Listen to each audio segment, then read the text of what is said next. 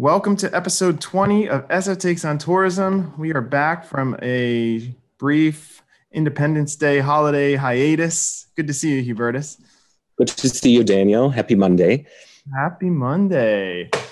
So many people may be familiar with this article or may have experienced the contents of this article. But today we're going to discuss a report by the New York Times titled "How Crowded Are America's National Parks? See for Yourself." And the subtitle was "Americans are flocking to national parks in record numbers, in many cases leading to long lines and overcrowded facilities. Here's what 4 parks looked like over the holiday weekend." And I brought up a lot of questions, so we'll probably do more questions and fewer answers today. But we wanted to talk about what the travel recovery looks like from a sustainability standpoint, among other issues. What was your first reaction to this article, Hubertus? It was almost OMG. They literally picked sort of the iconic, national parks in the US, Grand Canyon, Acadia, and all of those.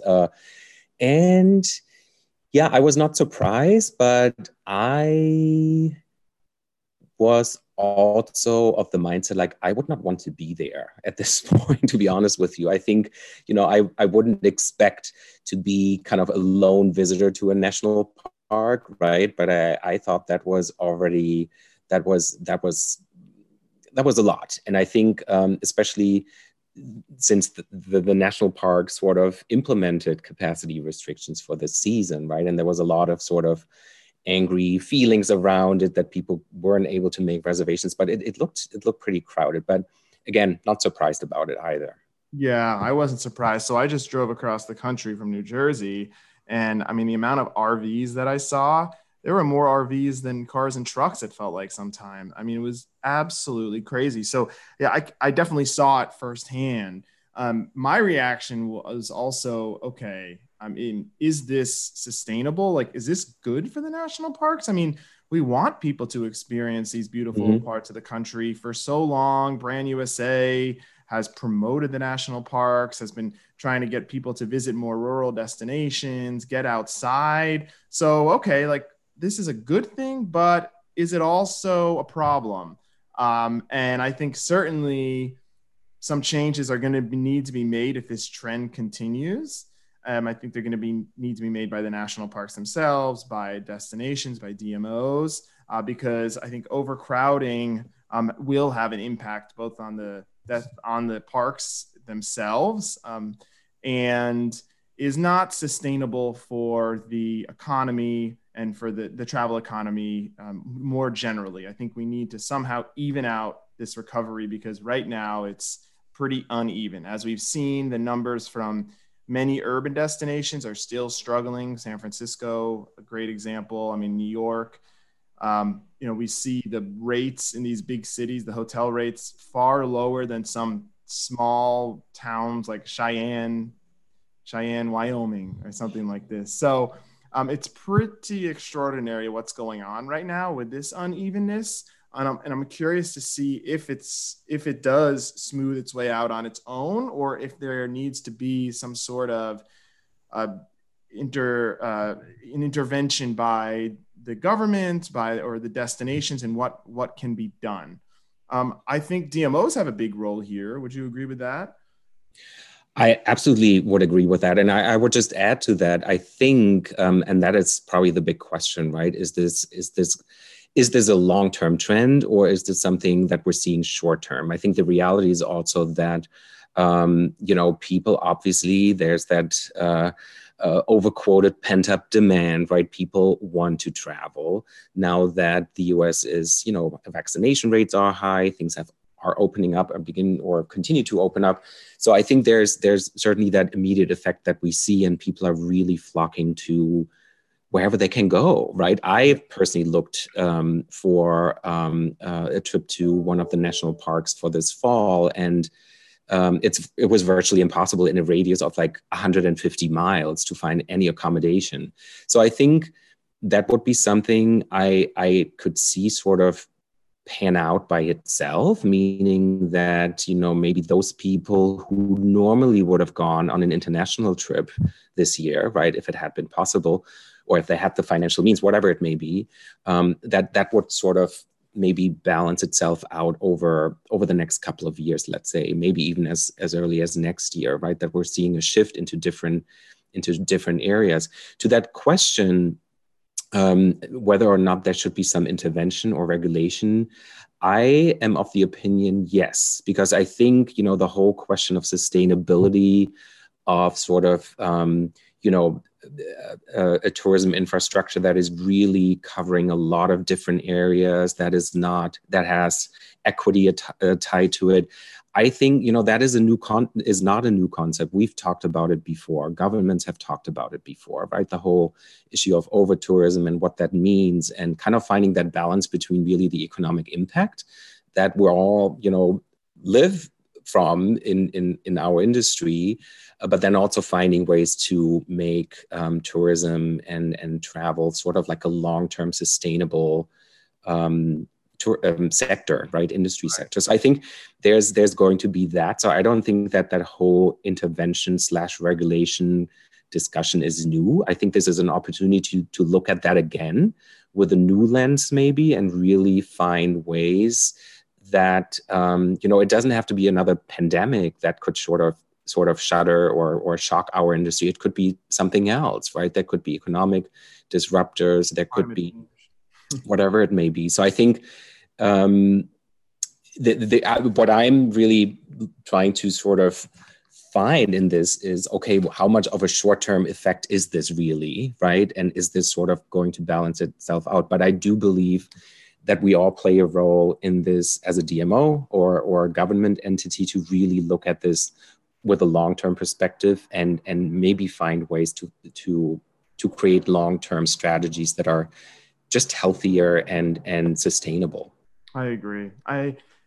Yeah, well said. Absolutely agree that the long-term thinking here is essential. Maybe some of these trends are short-term, but it's still a pivotal moment where destinations, DMOs, and governments have an opportunity to craft strategies that will ensure the sustainability of all the different experiences and destinations within their cities, states, countries. And I think DMOs have a huge role in contributing to that to the resilience and a sustainable approach to tourism. And that's, destination development is proving really, really important. I think about, just as an example, close to home, Visit California.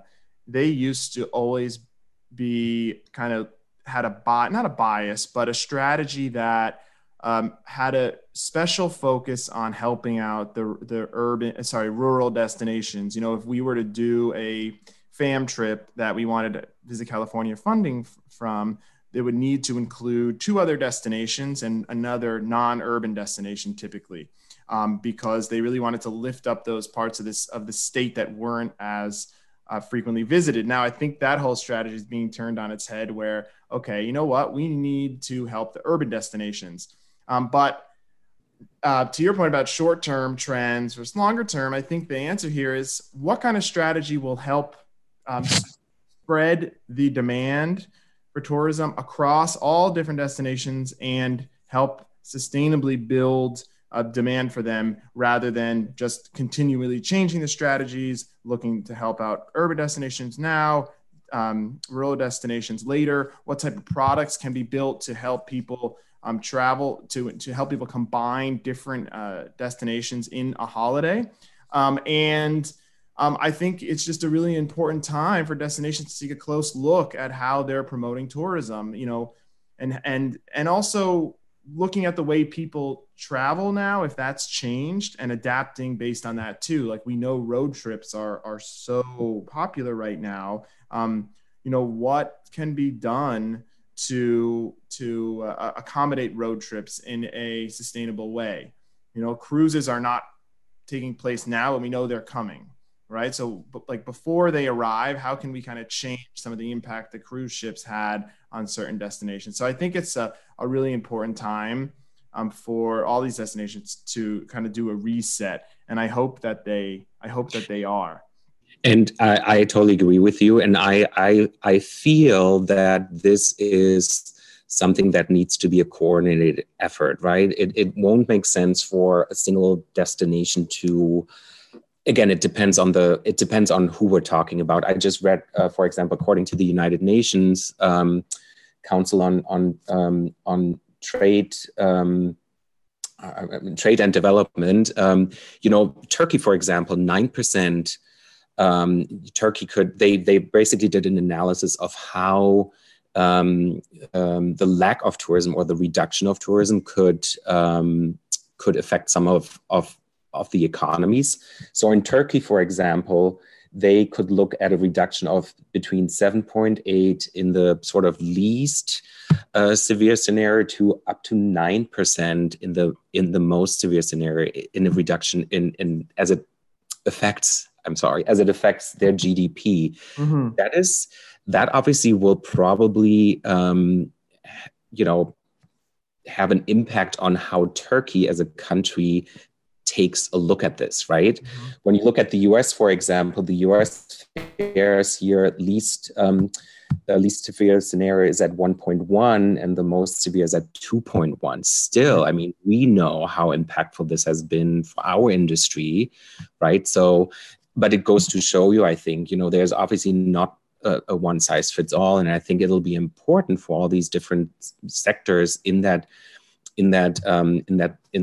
segment to really come together, and from government entities to the DMOs to the communities, and really look at it cohesively and put forward measures and recommendations that really address that in a way that it is meaningful and has a long-term impact, I believe. So again, I think it'll be I think as much as this has been a very challenging year and continues to be, I think it's also an opportunity to take that look and really come together and see, how you drive this forward in ways that are sustainable, not just sustainable from a sustainability point of view, but also economically sustainable and from different other aspects as well. Exactly, and don't discount the fact that a lot of businesses have had such a tough time the last year and a half and are so excited to get business. So maybe they're thrilled that prices are through the roof now and that their destinations are packed. But they should look a little longer term and remember that if it's not a good, if visitors aren't having a good experience, if there's degradation of their product, of their destination because of over tourism, that's going to hurt them in the long run. Get ahead of it now. Cap the number of people that can visit a park or come to an experience before it becomes overcrowded. You want to maintain that. That's also sustainability, is making sure that people can enjoy and not just now but in the future. And looking at some of those national park photos, it's like that doesn't seem enjoyable to me. And we don't want to be in a position where, if I'm a national park or something, I don't want to be in a position where your destination is now like Venice, knowing that, in the peak of the visitor season, it's not even fun anymore because everything's like overpriced, overcrowded. You can't take a picture without someone else in it.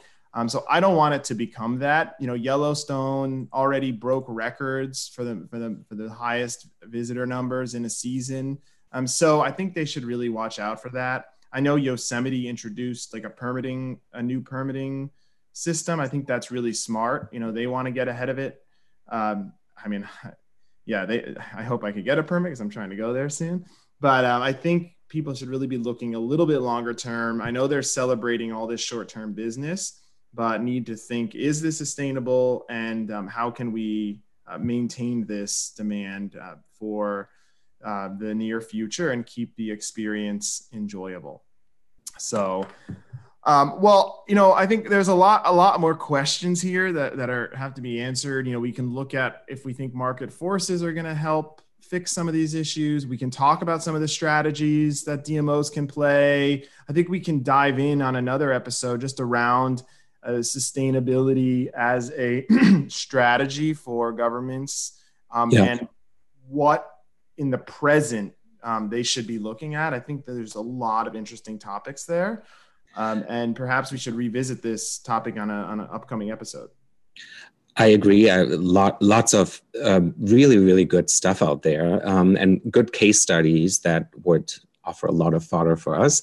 One thing I wanted to mention is I think it has come up and we've all read about it, but I think the question of digitalization is really, really critical in this conversation as well, the continued process of that, and also data. So I think what we've also seen in all of this is, we all have data, we all have access to data, but I think what destinations and countries and governments really need to do is come up with sort of that cohesive communication, right? If something again happens, and if there is another situation, it doesn't have to be as severe as this pandemic, but that we have clear communication, that we have a clear sort of crisis response strategy in place that helps all of us in this sector to really address it in a way that doesn't cause confusion on the ground or doesn't have mixed messages. And I think that's something where I would see governments would play a critical role in that as well. But can you just explain, really, we only have another minute, but digitalization in this context, what are we referring to exactly? Well, I think what we've seen, or what I would see, is there's certainly been that transition towards people having access to information and really utilizing the digital means to have information on destinations. Okay. Maybe even utilize, I just read something really interesting. For example, it has come up before, but the Louvre in Paris, right? There's a lot of voices out there now that want the Mona Lisa to be removed from the Louvre because like 80% of all people, I'm just making this number up now, but it's the majority of people visiting the Louvre are only going to see the Mona Lisa. This is a massive museum. It's a world-class museum, probably one of, if not the best museum in the world. And if it's now only really, so I guess what I was trying to say is there could be an element maybe that you provide access more digitally to people, right? If your destination experience could maybe be a hybrid approach of certain things that maybe, well, yeah, I don't want to go, or I don't have time to go to this or whatever museum. Maybe I can explore it in other ways. And I think it's also from an information gathering point of view. I think it'll be much more important to have a very robust digital strategy in place, because people will look for those details. I have looked up how restaurants are doing their how they are adhering to the health standards that have been put forward last year. And so I think we are more in that search sort of mode in many ways, right, where we go into much more granular details. And I don't see that go away, to be honest with you. I think it will just be a continued part of the mix. And I think it'll be important to have really that very strong, robust digital strategy in place. Yeah, agreed. I think absolutely. Digital tools and digitization is huge. Another episode for us. We are out of time today, but I am inspired. I hope everyone found today's episode interesting and insightful, and we will be back shortly with your next episode of SF Takes on Tourism. Hubert, it's great to see you. See you in the office tomorrow. Great to see you. See you tomorrow. Have a good one, everybody. Have a great day. Take care.